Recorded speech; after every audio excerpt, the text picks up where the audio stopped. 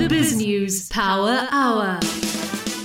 Welcome to the Biz News Power Hour. I'm Michael Apple. It's Friday, the 25th of February. It's our BPH Digest edition. You know what that means.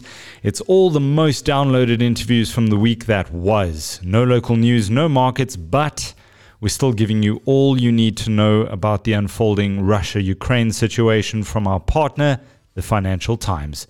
Let's get to it.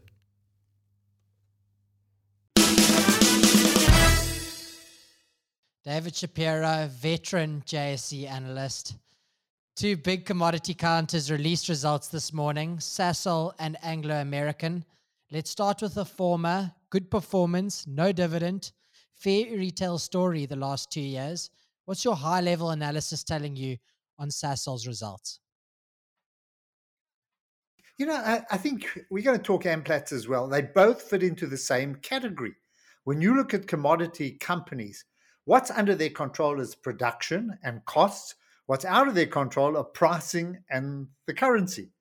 You know, those are the two. So you have to measure all of those together. And both companies had blowouts in terms of pricing. So Sasol was supported by a massive increase in the Brent oil price and a big increase in chemical prices, which was in their favor. But credit to management having turned the ship around. I mean, aided and abetted by much better Brent oil price and by better chemical prices. Yes, input is also a part of their ethylene goes in, and you come out with polyethylene and that. But those prices and the chemical prices helped them. So now, you say, how do we look forward? You know, are they on the right track to keep that going? Possibly, yes. I think they will. Will we see the kind of returns that we saw this year again? No, you can't. You know, you can't expect that. So, but you know, I'm so pleased that management is on the right track. They've brought down debt. They've still got massive debt. You know, don't ignore it. But they're generating the kind of cash that can actually reduce it. So, I think you've got to make a call on where you think oil's going. I think it's going to hold up at these prices. The rand will hold up. Now it's up to operational efficiencies for them to produce decent profits. And they've got it. You know, they're coming off a low base. So they had bad production in South Africa. They can improve that. They're still getting Lake Charles right, so they can improve that. So I think now it's management, you know, and we'll see how they do. Interestingly, Sasol's sort of pivoted from a pure oil counter to, if I look at the EBITDA number, half oil, half chemicals. Oil and chemicals prices have both been robust since March 2020, hence Sasol going up by multiples.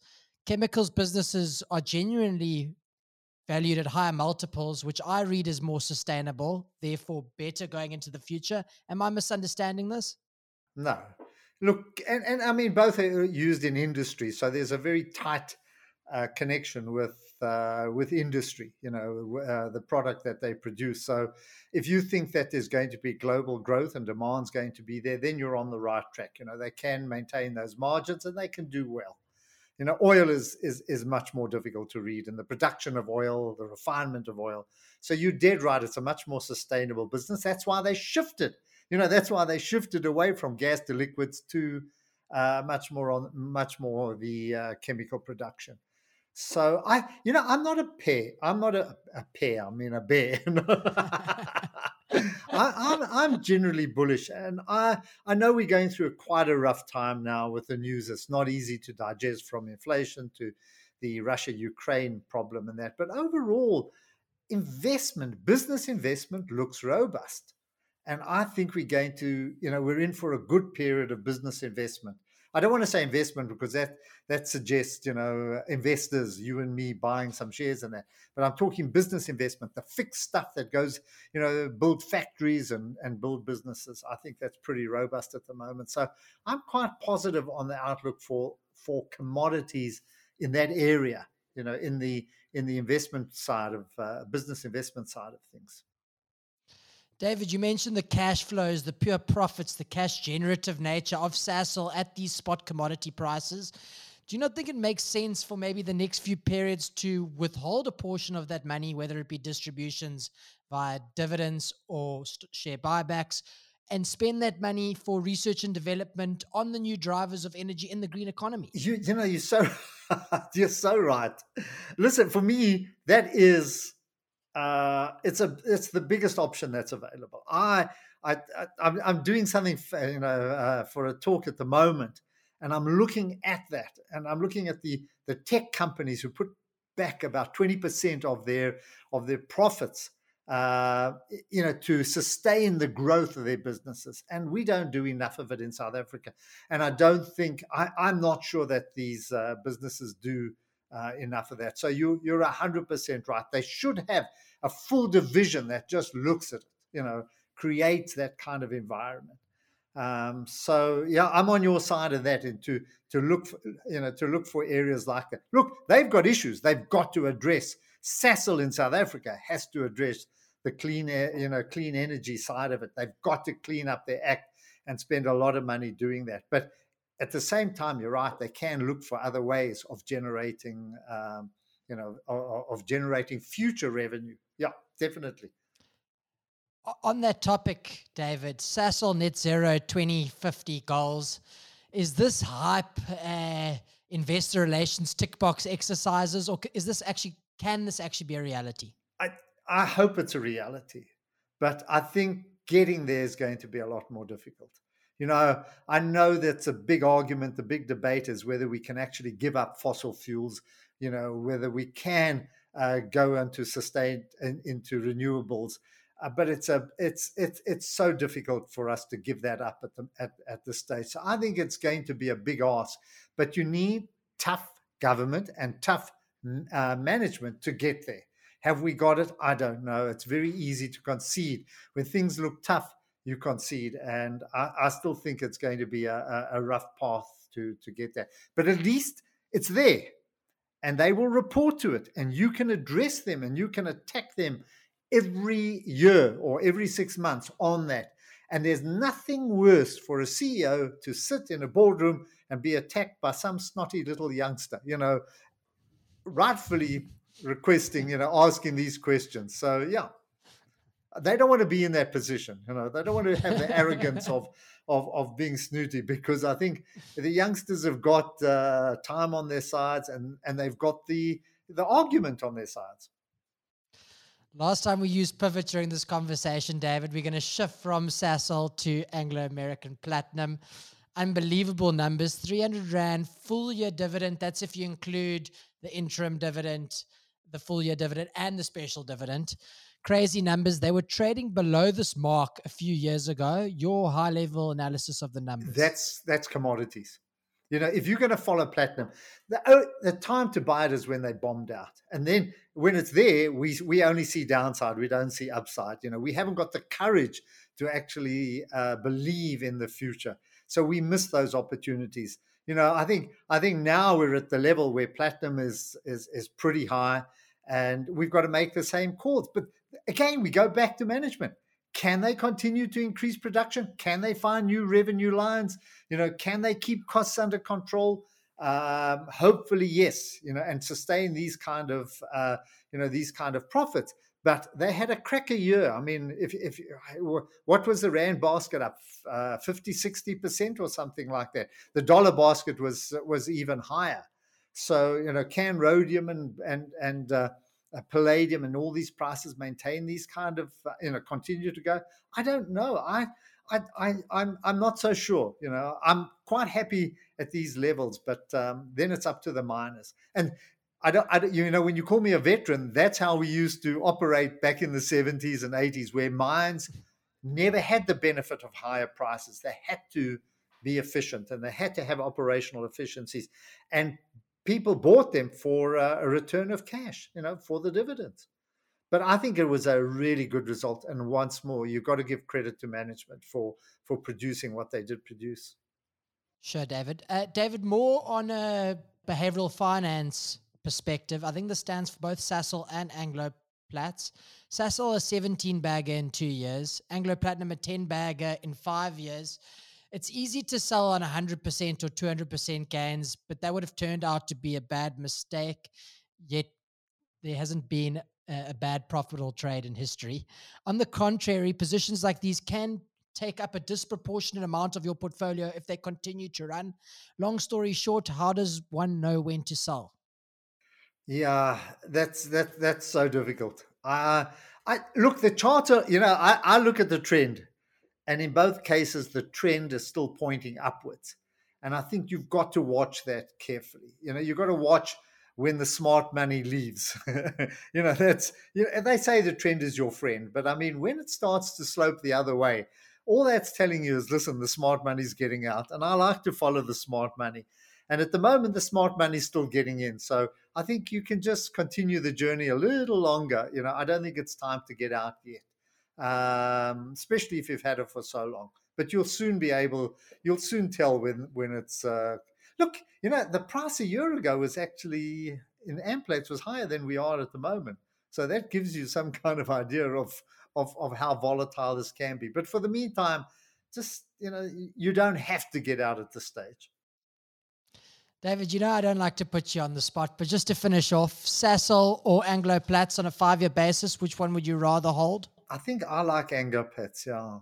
I prefer Amplats. I don't Sasol. There are too many moving parts. There are far too many moving parts. Whereas platinum, we can just read platinum, palladium, rhodium, whatever it is, and also I think we're getting into a period of good fixed investment. Of business investment. And that's one of my driving themes. It translates into a lot of things, electric cars, it's all around that. But I think demand for these clean metals is going to continue. Good afternoon. My name is Michael Apple. With me in studio, it's a great pleasure to have Stafford Masie. Nice to be here. Thank you for having me. Thank you. I must admit, I have never come across you in my professional career as a journalist. Lucky I was you. looking at corruption and fraud, so I'm very glad we've never actually met. But I must say, when I Googled an image of you, I thought, hold on, I know this guy. Oh, no. I have seen him Cell block wing. jumping on a rebounder trampoline. Yeah. Do you often get... No, not often, but that's my wife. My wife's business, which I've invested in. Yeah. Lisa Raleigh. I think people know Lisa really, really well. She's a fitness and wellness celebrity in South Africa. And she has a business which is Lisa Raleigh. It's Bounty as the business with an I. Yeah. And mini trampolines and the health impact that they have. And it's a miracle exercise. Developed by NASA, and you'll find me jumping on it often. Yeah. Yes, that's exactly it. That's where I first caught sight of you. So, put all your entrepreneurship and your tech investments to a side. No, it's through your wife that I came to know who you are. Well, that's a good thing. So, I don't want to ask you to let the cat out the bag too much, but you are a speaker at the upcoming Business Investment Conference, what we call BNC 3. It starts next week. You're going to be speaking about a space a lot of people are nervous about. A lot of people are nervous because they simply just don't know about cryptocurrency. Right.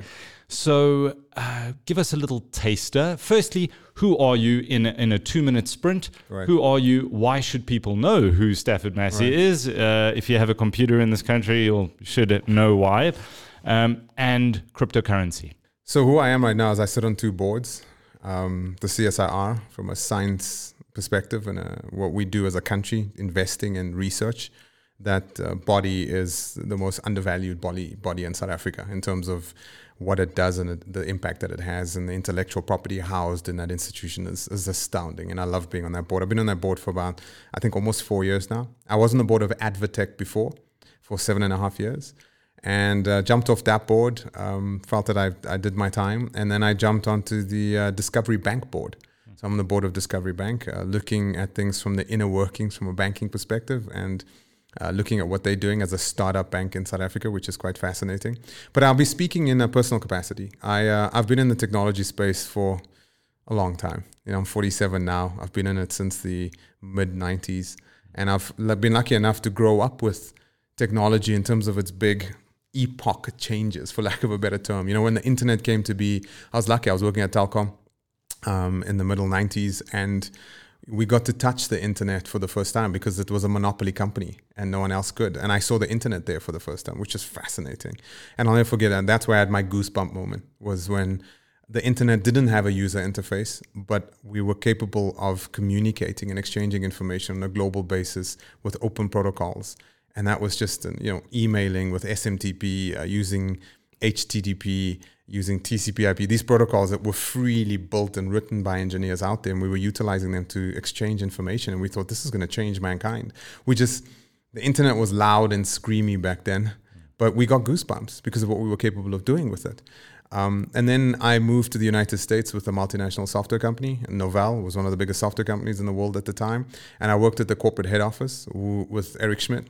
And he was a gentleman that went on to become the CEO of Google. So we worked for him in Utah.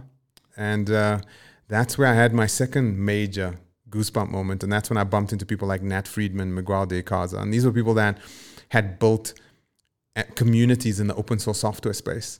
And I'll never forget going to MIT's campus, visiting with them and watching them lecture and walking away there, just goosebumps, because I knew open source software was going to be big. I couldn't tell you why. I just felt that the amount of humanity cascading into the space was going to be tectonic. We just saw it with the internet too, the amount of people that were coming out of universities, people from the computer science domain that were cascading into the internet. And what I mean by that, they were writing and contributing to these open protocols that made the internet a reality. To be in that community and to see what that community was doing was the reason we knew it was going to be big. It wasn't like because the technology could do this. Because when we showed people the internet, before the browser, it was a horrible experience. It was like a VI screen, text-based, bulletin boards.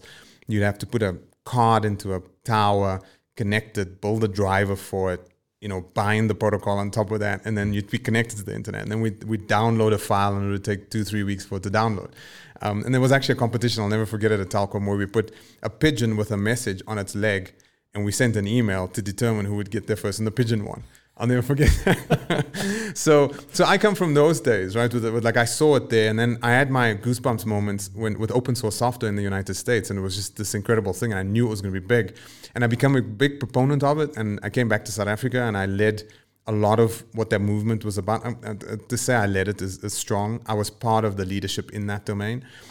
And a lot of people looked at that because they were buying proprietary software, and they was like, how can proprietary software that we can get in the box from Microsoft or Novell or Oracle ever be outstripped by this thing that kids write in their spare time?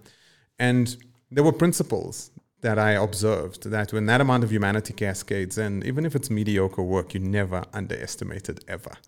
And we saw it with the internet, and then we saw it with open source software. I mean, today, fast forward to today, the internet, look what it's done to mankind, number one. Number two is take a look at open source software. Your phone that you're running, the watch on your arm, the cloud that you access in the sky.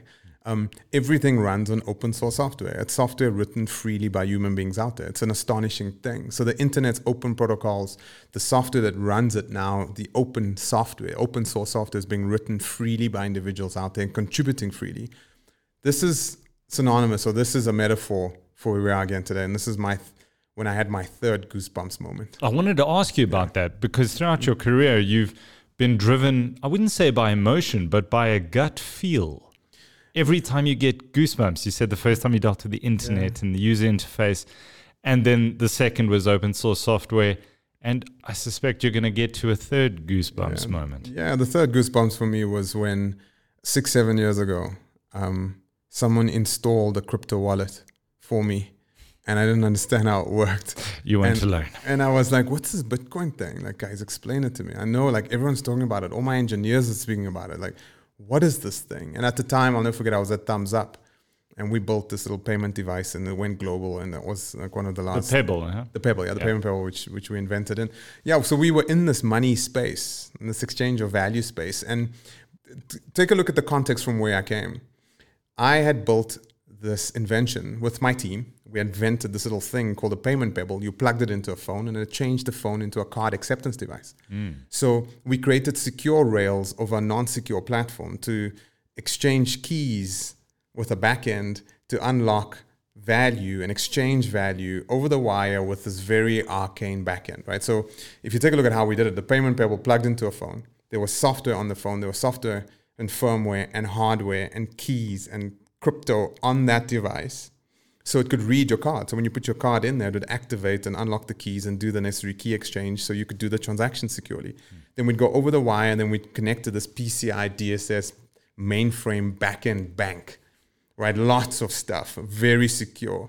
And all the things that get put in there to make that secure, people, process, and technology that enables you to have the assurance that your bank account is there and that I can send money from myself to Alec and Alec to myself.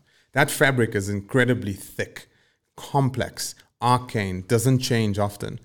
And then suddenly someone gave me a crypto wallet. I understand my background, right? So I was the guy that had founded a company. I had these incredible engineers, and we had built incredibly arcane technology, right? From firmware, hardware, manufacturing, key exchanges, key facilities, key injection facilities. I mean, crypto. And then suddenly here was this crypto wallet, and I could send value from one person to the other without any need for any of that. Do you feel slightly conflicted by virtue of the fact that you sit on the board of a bank, which is essentially the middleman that is cut out by cryptocurrency and the blockchain? I think that's a strong statement. I think to say that the bank is the middleman that will get cut out, I don't think so. I can't speak on behalf of Discovery, and obviously I can't disclose anything within that organization. But I think banks have a role to play. I don't think, it's as wild as saying card is going to kill cash, right? But the biggest competitor that Visa and MasterCard and everyone else has isn't the next card company. It's not American Express. It's cash. Cash is still the fastest growing form of payment in the world. Cash-based transactions in South Africa are arguably 30 to 40 to 60 times bigger than the formal economy. So the bank movement of money. So no, I don't think crypto displaces. I think crypto gives us things that we could before never thought was imaginable is now imagined. It's now reality. And that's incredible. So when I got my crypto wallet for the first time, that's when I had my biggest goosebumps that I ever had in my life from a technology professional perspective, right? And suddenly, I was exchanging value with another human being, and there was no intermediary, and there was no bank required, and there was no government required, and there was nothing. And it was more secure than any of the stuff that we had built. That was a mind blow, right? Because think about the context, right? Me, as this guy that built all this bank fabric, understood bank fabric extraordinarily well, I have deep respect for bank fabric. And here was this thing exchanging value more securely. And I was like, wait, this guy, and it took me, the first time I looked at it, I was like, no. What have I been doing my whole life? No, actually, I refused it. I thought this is rubbish. It's like, no. And then all my history kicked in. Because I was doing exactly what everyone was doing when I told them about the internet, what everyone was doing when I told them about open source software. When I for the first time touched Bitcoin, I was like, it's rubbish. Never. But then when you study it and you start to understand it, it is incredible because it's not a single goosebump moment. It is a continuous, significant amount of epiphany that hits you nonstop from the white paper all the way through to experiencing it when you actually moving value in this world. It's extraordinary. It's to a point of being scary, right? Speaking of scary, is the volatility of something like Bitcoin. It throws tantrums almost like a toddler. Isn't that a scary space to be in? I think currencies in the world are a scary place to be in. I think stock exchanges are a scary place to be in. I think the scariest place to be right now is in the traditional markets. That's much scarier than Bitcoin, in my opinion. If you take a look at the amount of dollars in circulation today, they were literally the majority of them. Let me hear the stat. The majority of US dollars in circulation today were printed in the last 24 months. That is not sustainable. The fact that in the early 70s, Nixon did something where he separated this global monetary thing and created a global monetary policy on the basis of the currency not being backed by gold, created something that is the biggest mass fiction, and that fiction is meeting its reality. And I think what's happened over the last 24 months is that the populace out there have undergone a mass acceleration of digitization, right? People that have never put their credit cards into websites to buy groceries were doing it in lockdown because they had to, whether they were 70, 80 years old, all the way through to the youngest, right? So we had this mass digitization. And through this mass digitization, I think people have started to understand, well, wait a minute, there's this thing out there. And literally in the last 24 months, let's be honest, Bitcoin, Ethereum, all these other things have now hit mass headlines. We're seeing big organizations moving bottom line money into this asset class. and they're betting on this asset class versus keeping their money in the traditional bonds or in a bank account. Because if you take a look at inflation, which is a scary thing right now because the fundamentals are so broken in our economies at the moment because of lockdowns, because of everything that's happened. And the stimulus, we call it, stimulus. What is stimulus? It's central banks printing money and just increasing debt. And when we look at those debt numbers, it's not sustainable. And we were always worried about what was going to happen. And I think what's happened right now is Bitcoin. And it's the answer. And it's creating a new global monetary framework for value exchange that doesn't require government. It cannot be switched off. And in my opinion, putting your money in it, that's my opinion. It's not an investment advice, but I don't see anywhere else that's safer. I don't.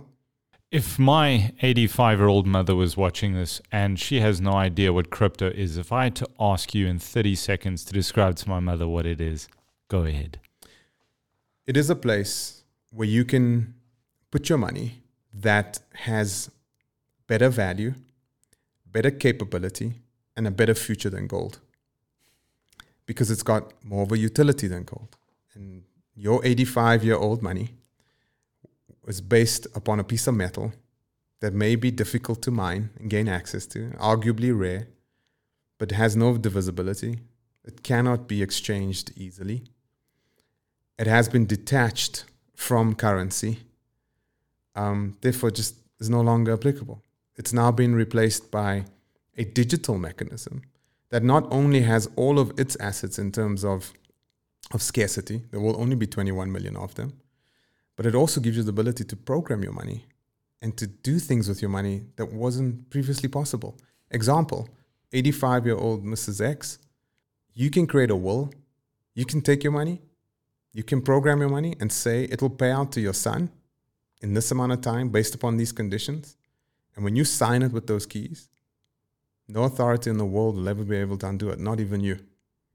And it will pay out based upon those conditions because the math will enforce it. Not a legal contract, nothing that you've signed physically. And it'll be more secure than any contract, and it'll be more verifiable than any other legal piece of paper, no matter who signed it in the entire world. Well, Stafford, this is supposed to be the starter, not the main course. But I very much look forward to having you at the BNC 3. And thank you so much for your time today. Oh, I love it. It's going to be exciting because I know there's lots of leaders over there that are quite skeptical, big people with big businesses that are very much dependent on the traditional way of things. So I'm going to try and kind of just shake that cage a little bit on the day. Good to have you. Thank you. Awesome. Thank you. Magnus Heystek, Brenthurst Wealth Management founder. Magnus, this wasn't your first budget speech, and it certainly won't be your last. What were your main takeaways? Just a high-level analysis to start up with. I think my impression was it's like a new Springbok fly half. He's having his first game. The whole world is watching his moves and what he's going to do. And I kind of got the impression he was a little bit nervous at start, and he was jumping around. But then he got into his rhythm, and it wasn't a bad speech. I mean, let's be fair. You know, it was a very neutral speech, came across well, and with a bit of humor here and there. So it wasn't too bad, but it's early days. I must tell you that. And I must tell you what, as they say, Gary Player always used to say about luck. Luck counts. Now, the new Minister of Finance came into the position with a tremendous amount of luck in the form of the commodity boom. And we've spoken about this on this program, I think going back a year already, where I said South Africa, the lucky country. And suddenly you've got this enormous commodity cycle bringing with it an enormous economic and tax windfall of anything between 180 and 200 billion rand. And that changes everything. I mean, any Minister of Finance would love to go into a budget speech knowing that there's an extra 182 billion in the bank, and he can come across as being very generous, and he's going to get a great coverage. But that's the danger. The danger is it a windfall? Is it permanent? And how are they going to deal with the fact if it is not permanent and the commodity cycle goes down again, heaven forbid, as it has done in the past, 2011, previous cycles, and they go down very dramatically. And then, and that's the big issue. is this a short-term windfall, or is it more permanent? And we'll only time will tell. Magnus, what is Treasury looking to do with this windfall? And with your concerns, what would you do if you were in the position of the finance minister with this great windfall that has come as a result of the tailwinds from the commodity boom? Well, from a purely economic point of view, the windfall should have been used mostly to reduce our fiscal situation, the slow movement towards a debt standstill. But from a political and a socio-economic perspective, we're sitting with an unemployment number of 40% plus. We're sitting with tremendous human suffering across the country, job losses, people without jobs. And I think it was a very, very hard decision to make. What do I do first? And I think it's a balancing act. About 45 billion rand of that is going to the extension of this basic, the unemployment grant. And now the big debate is it going to become permanent? And afterwards, on one of the TV channel interviews, the minister was not very specific. He dodged this issue about whether it's going to become permanent or not. But nevertheless, that issue was also raised by Isam Mshlangu, the economist of Alexander Forbes. He wrote a very, very good piece 2 days ago warning that if this becomes permanent and at a higher level that a lot of people are pushing for, we could be running into serious financial difficulty 2 or 3 years down the line. And that is your danger. So it's a mixture of politics, what needs to be done, common sense, and of course, and in South Africa, nobody's always happy or unhappy. It's a little bit of everything. Magnus, let's talk a little bit about the infrastructure spend. We heard about it first around 18 months ago. Whether it's been implemented or not, we don't know. If I look at the results of the construction companies and the management that I chat to when their results come out, there is no sign that this infrastructure spend is in action. They still spoke about it today. What were your takeaways from that little theme, the infrastructure specific spend? Yeah, it's quite clear that if you speak to anybody in construction, they are all looking a little bit askew and looking at each other and saying, where is this construction spend? It's not happening with my company, but and quite bluntly, it's not happening. We've been talking about this for how long?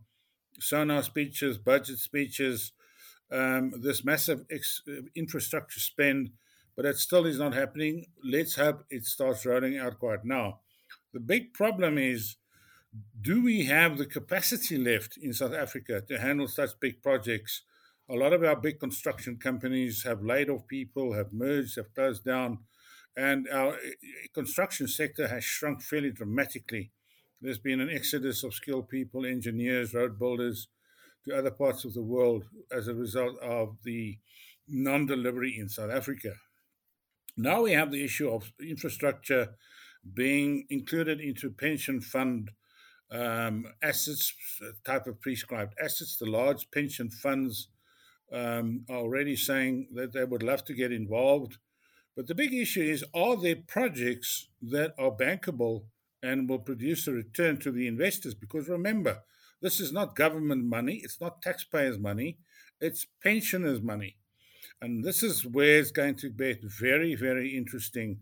We've already seen on Sunday, we saw Professor Mark Swilling, he's the chairman of the Development Board of South Africa, saying that the construction mafia has to be dealt with. They have invaded most construction projects across the country.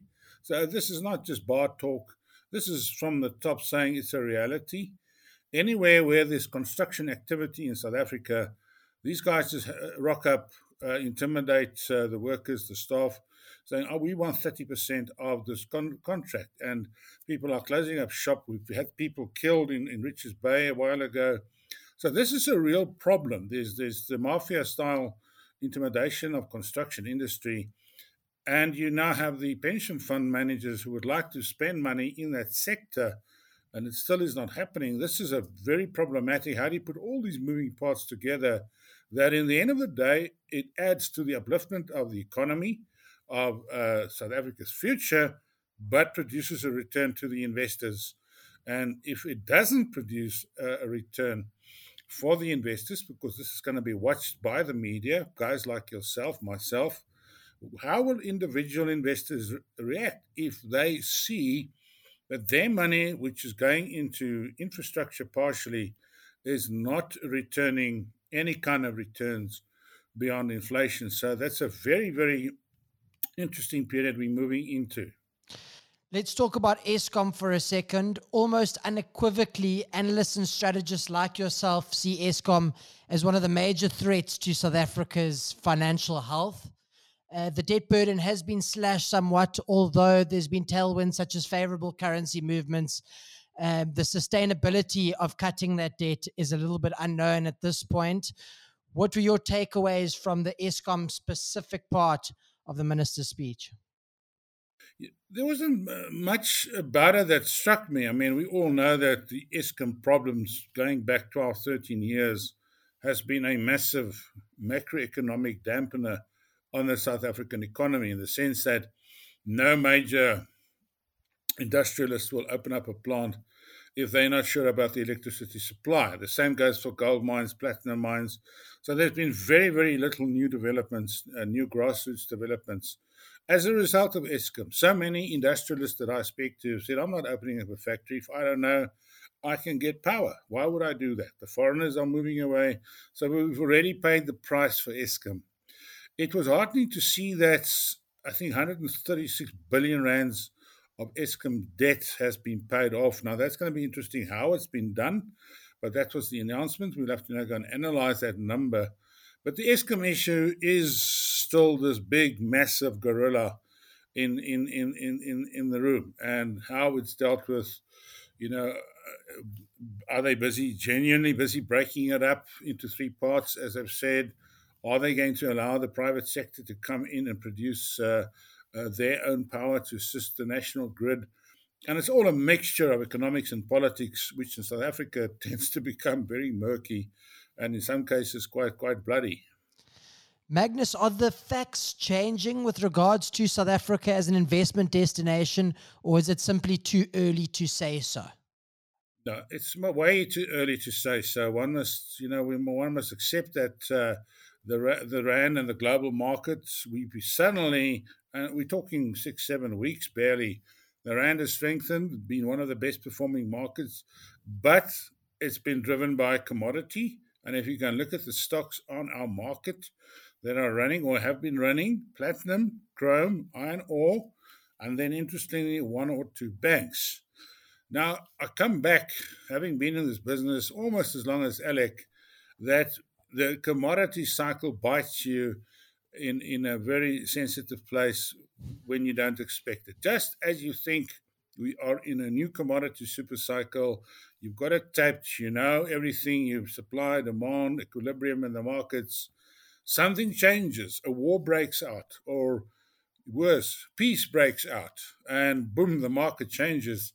So the danger is that this commodity cycle is unpredictable and very cyclical and can turn around very, very quickly. So it's very important how government handles this windfall, added to how it's going to deal with the basic income grant.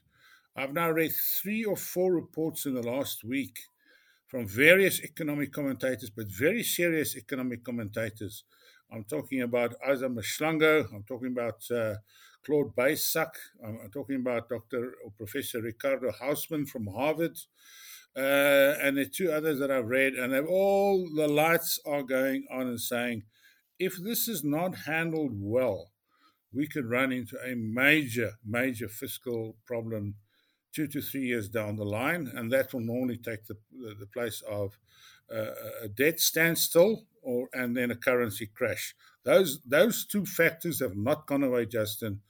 And to answer your question, it is nice to look at people that their local assets are now starting to perform, but that doesn't mean the strategy, the offshore strategy that we've been following for 13 years now, has changed. Not one of my clients has phoned up and said, bring back my money. That's not happening. They are very happy, very comfortable with that long-term strategy. Magnus, I've got 3 questions on the pension fund amendments that are being held for Gazette next month. The first is very simple. What are the current legislation with regards to pension funds and regulatory 28 funds in South Africa currently? We basically touched on them. One of the regulations coming through is this two-pot approach by government, where they're going to basically create 2 pots in your pension fund, the 1/3, 2/3. And if you run into financial difficulty, which will be very strictly defined, you will be allowed access to that 1 pot under certain circumstances, etc. The 2/3 pot will remain there for the rest of your life, which is very interesting. Many commentators have missed. This means you cannot withdraw the 2/3 pots for your entire life. So that money stays there from the day that you join the fund until you retire. So no more early withdrawals and withdrawals from pension funds, which is quite a significant move in the preservation of pension funds for South Africans. Because South Africans are notoriously, when they run into financial difficulty, they run to the pension fund, whip it out, either resign, pull it out, and they start all over again. The second part is, of course, this infrastructure, which will now be allowed in terms of the amended Regulation 28 rules. And pension funds, I'm talking about the big funds, Alexander Forbes, Mutual, Sanlam, will be allowed to, based on trustee decisions and fund managers, a certain percentage of their capital into infrastructure plans, whether it's 5 or 10 or 15%. That depends on the manager stroke trustee, which, as we discussed earlier in this program, sounds great on paper, but will it eventuate in reality? Or would I rather say, like the Irish say, we know it works in practice, but will it work in theory? What are you looking for in the amendments next month? I can't answer your question. I mean, there's not much that we can do. We need to know how first of all, what impact, and this is a slow-moving target, we won't know for at least a couple of years, what impact the exposure to infrastructure projects in South Africa will have on retirement fund returns. We can only speculate. We can only trust the fund managers that they've done their homework. So we'll be watching that carefully down the line. And what kind of choice will they give people? Will they give people choice and saying, are you happy to put money into an infrastructure pot or not? Or would it be one size fits all? So those finer details we don't know yet, and that could become quite interesting. I'm Nadia Swart of Biz News, and I'm chatting to Biz News Tribe member Andrew Goodhead, who's had quite the adventure. You are traveling to the 3rd Biz News conference that starts next Tuesday. Yesterday was your first day. Tell me about it. Hi, Nadia. This evening I'm sitting in a very luxurious lodge, Brogger Kloof Lodge, just outside Sutherland. But yesterday was a tough one. I did 220 Ks yesterday from Cape Town to just before the Tankwa. It was mainly tough due to my poor planning. Okay, but it's good that it happens the first day, so now you can sort of reassess. Yeah, I was full of adventure and took a few detours and ended up spending a lot of time in farmlands trying to climb over fences. And in the very end, my battery ran flat and I had to do a long push up a hill. But there were many victories. Okay, good. The first victory was that I didn't have any mechanicals and I broke my previous record of having the longest time in the saddle. I was in the saddle for 13 and a half hours yesterday. What was your previous record? I don't know, but it was far less than that. Okay. And how fast does the e-bike go? You're traveling on a solar-powered e-bike from Cape Town to the Drakensberg in 7 days. That's right. I'm on track at the moment. I saw your get-up. That is insane. I mean, the size of those solar powers are about the size of a bucky, am I right? Yes, I've got 2.5 square meters of collection. The cool thing is that these solar panels have already been used on a solar car. It was the BIT solar car. So this is their second time traveling through the Karoo. Amazing. They have been these panels are traveling far further than most would ever travel. Must have been beautiful. I mean, the winelands. It was fantastic seeing two blue cranes in sort of old wheat fields, Yeah. and I might not have seen that if I hadn't taken a detour. There we go. And the roads, how would you rate them? No potholes. When I was on the tar, I had a wide shoulder. Today I Okay. spent about 120 k's off road. I was traveling deep through the Tankwa, and all of that was on dirt. But the dirt was surprisingly good. And the weather, how does it play into the solar panels working? I mean, what if you have really bad weather one day and it's super cloudy? I would suffer drastically. The panels keep the battery charge at about 75%. So at the end of the day, I was kind of at half. The one problem is the dust from the dirt roads dirties the panels and the efficiency drops a lot. But every morning I've got a little routine to clean my panels and then head off. Did you spend the night under the stars last night? I did. I didn't make it to my destination. I saw a photo of you with your socks in the air. It looked really cool though. I had a very beautiful night under the stars, and I gave a wine delivery to a very surprised farmer at 9:30 last night when I ended the ride.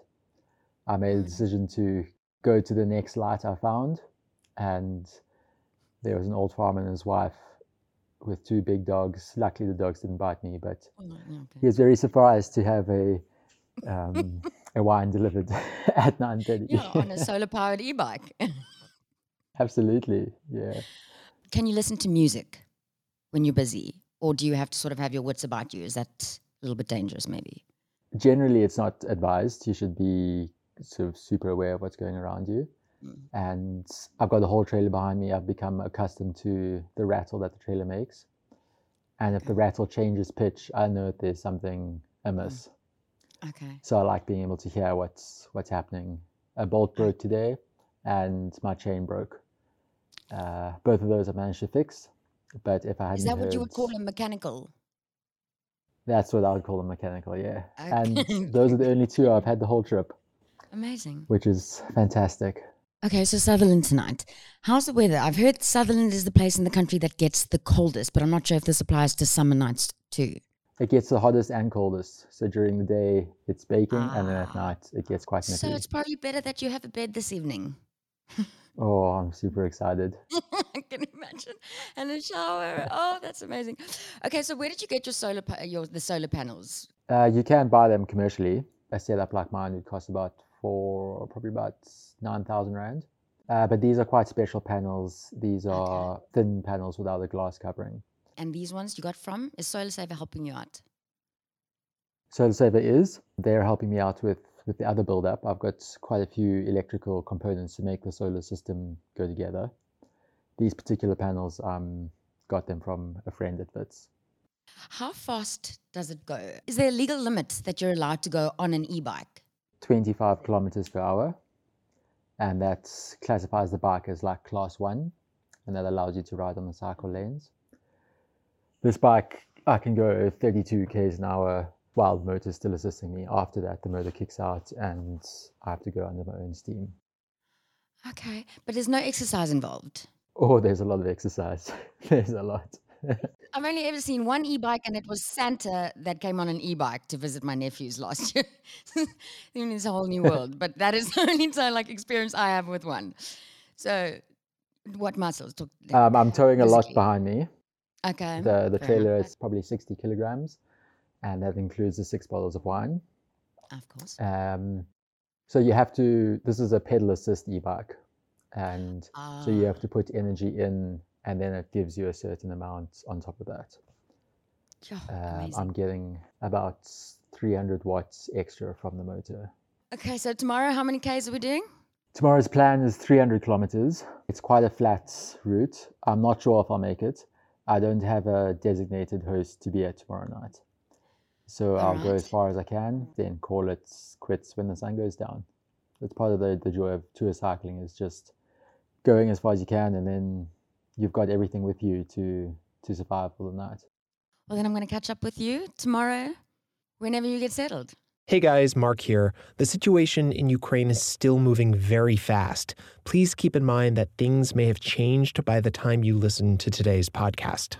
Today is Friday, February 25th, and this is your FT News Briefing. Russian tanks and armored vehicles stormed Ukraine from 3 separate fronts yesterday. Reports say the city of Kyiv is on the verge of falling to Russian forces. And the UK wants to punish Russia by removing it from a major payment system. Plus, the war in Ukraine is shaking global markets. The FT's Katie Martin puts it in perspective. Everybody that I've spoken today is completely blindsided and depressed and honestly feels a little bit icky talking about markets when there are much more important things going on. I'm Mark Filipino, and here's the news you need to start your day.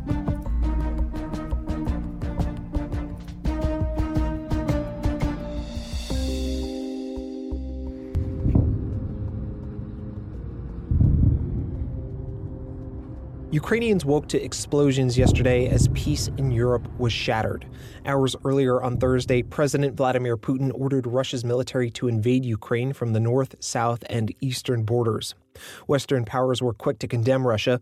French President Emmanuel Macron held a call with Putin yesterday and demanded he stop Russia's military actions. And Western countries continue to place sanctions on Russia. President Joe Biden announced he was cutting off Russia's biggest lender from the U.S. financial system. Meanwhile, the European Union is preparing a far-reaching package of sanctions. They would freeze some transactions with Russian banks, ban some state-owned companies from listing on EU stock exchanges, and stop Russian nationals from making large deposits in EU institutions. But still, it seems Russia could capture Ukraine's capital soon. A senior Western official told the Financial Times it won't be long until Russia assembles overwhelming military forces around Kyiv, a city of nearly 3 million people.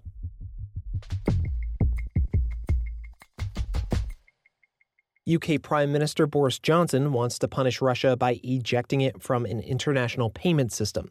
SWIFT is a Belgian cooperative that's used by more than 11,000 banks and financial institutions around the world.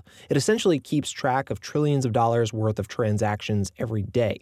Russia accounted for about 1.5% of the transactions on the SWIFT system in 2020.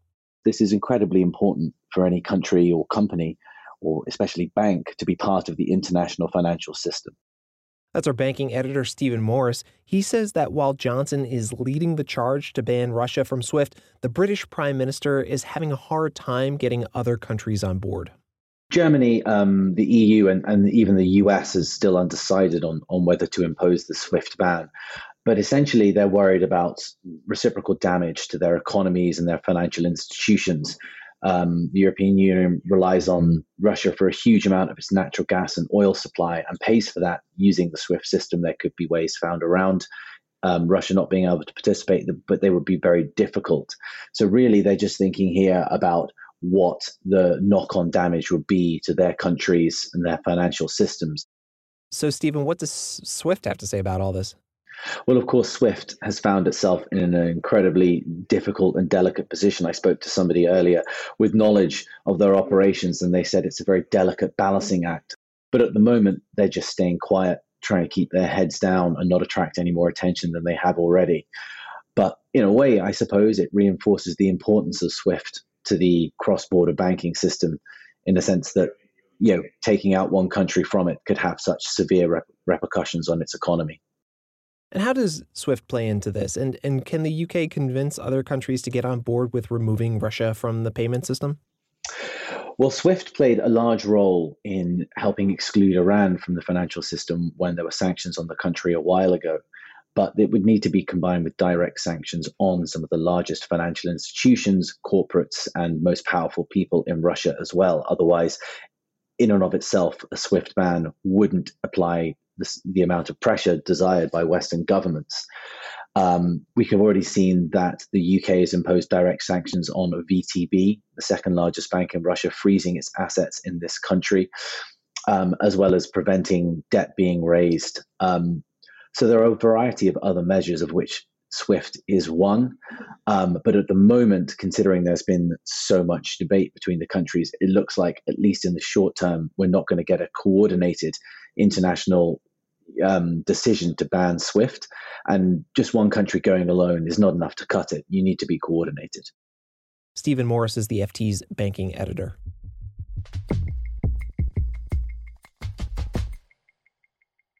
The war in Ukraine is wreaking havoc on commodities.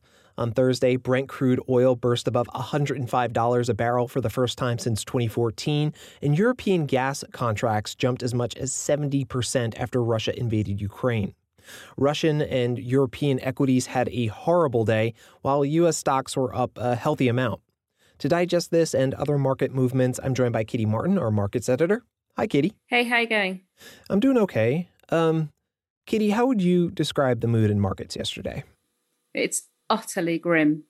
I mean, everybody that I've spoken today is completely blindsided and depressed, and honestly feels a little bit icky talking about markets when there are much more important things going on in a way. You know, everyone is totally shocked by the scenes that we're seeing on television screens from Ukraine. You know, nonetheless, people who look after our savings and investments and pensions and all the rest of it are paid to look after our money, and they have to think about what the economic and market ramifications are. And at the moment, they're really not pretty at all. It's very clear this was a very big shock to fund managers.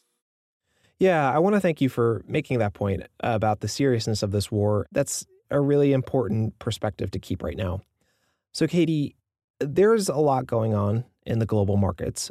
What are investors looking for? What really matters to global investors is what happens to commodities prices and to major stock markets. So the upshot for global markets and for US markets is basically this, right? It's that this pushes commodities prices, which have already been on a rip higher. It pushes them even higher.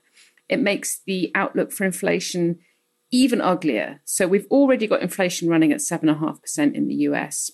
All things being equal, this pushes inflation still higher. And so this makes life very difficult for central bankers, right? Because on the one hand, they don't want to raise interest rates into an environment where there's literally war in Europe. On the other hand, to the extent that this is super inflationary, they can't afford to sit back and allow an inflation spiral that's already gone well beyond most people's comfort zone. What this probably means is that the Fed, for example, there's been some talk that it might raise interest rates by 0.5 percentage point in March. That feels incredibly unlikely now, but maybe they do still stick with 0.25 percentage point, which is the normal increment that they move by. Yeah, and that potentially softer touch by the Fed on interest rates, it seemed to have affected U.S. stocks because the NASDAQ finished Thursday up 3 1/3%. Katie, we saw a lot of investors rush into cash yesterday. How come? It's just all the classic bolt holes. You know, there's a certain amount of muscle memory in global markets where when the going gets tough, it's gold, it's Swiss franc, it's Japanese yen, it's the dollar, it's US treasuries. I tell you what it's not, is Bitcoin. So the idea that cryptocurrencies are some sort of geopolitical haven or that they're an inflation hedge, that narrative has been rather challenged over the past few days. But it's just a bolt to safety. Katie Martin is the FT's markets editor. Thanks, Katie. Pleasure.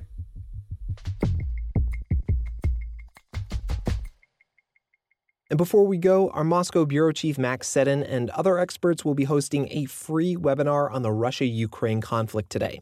FT subscribers can tune in today at 1 p.m. London, 8 in the morning New York.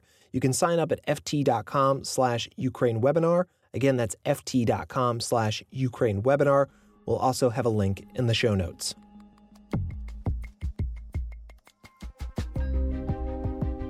You can read more on all of these stories at ft.com. This has been your daily FT News Briefing. Make sure you check back next week for the latest business news. The FT News Briefing is produced by Fiona Simon and me, Mark Filipino. Our editor is Jess Smith. We had help this week from Eli Meixler, Joanna Gao, George Drake Jr., David De Silva, Peter Barber, and Gavin Coleman. Our executive producer is Topher Forhez. Cheryl Brumley is the FT's global head of audio, and our theme song is by Metaphor Music.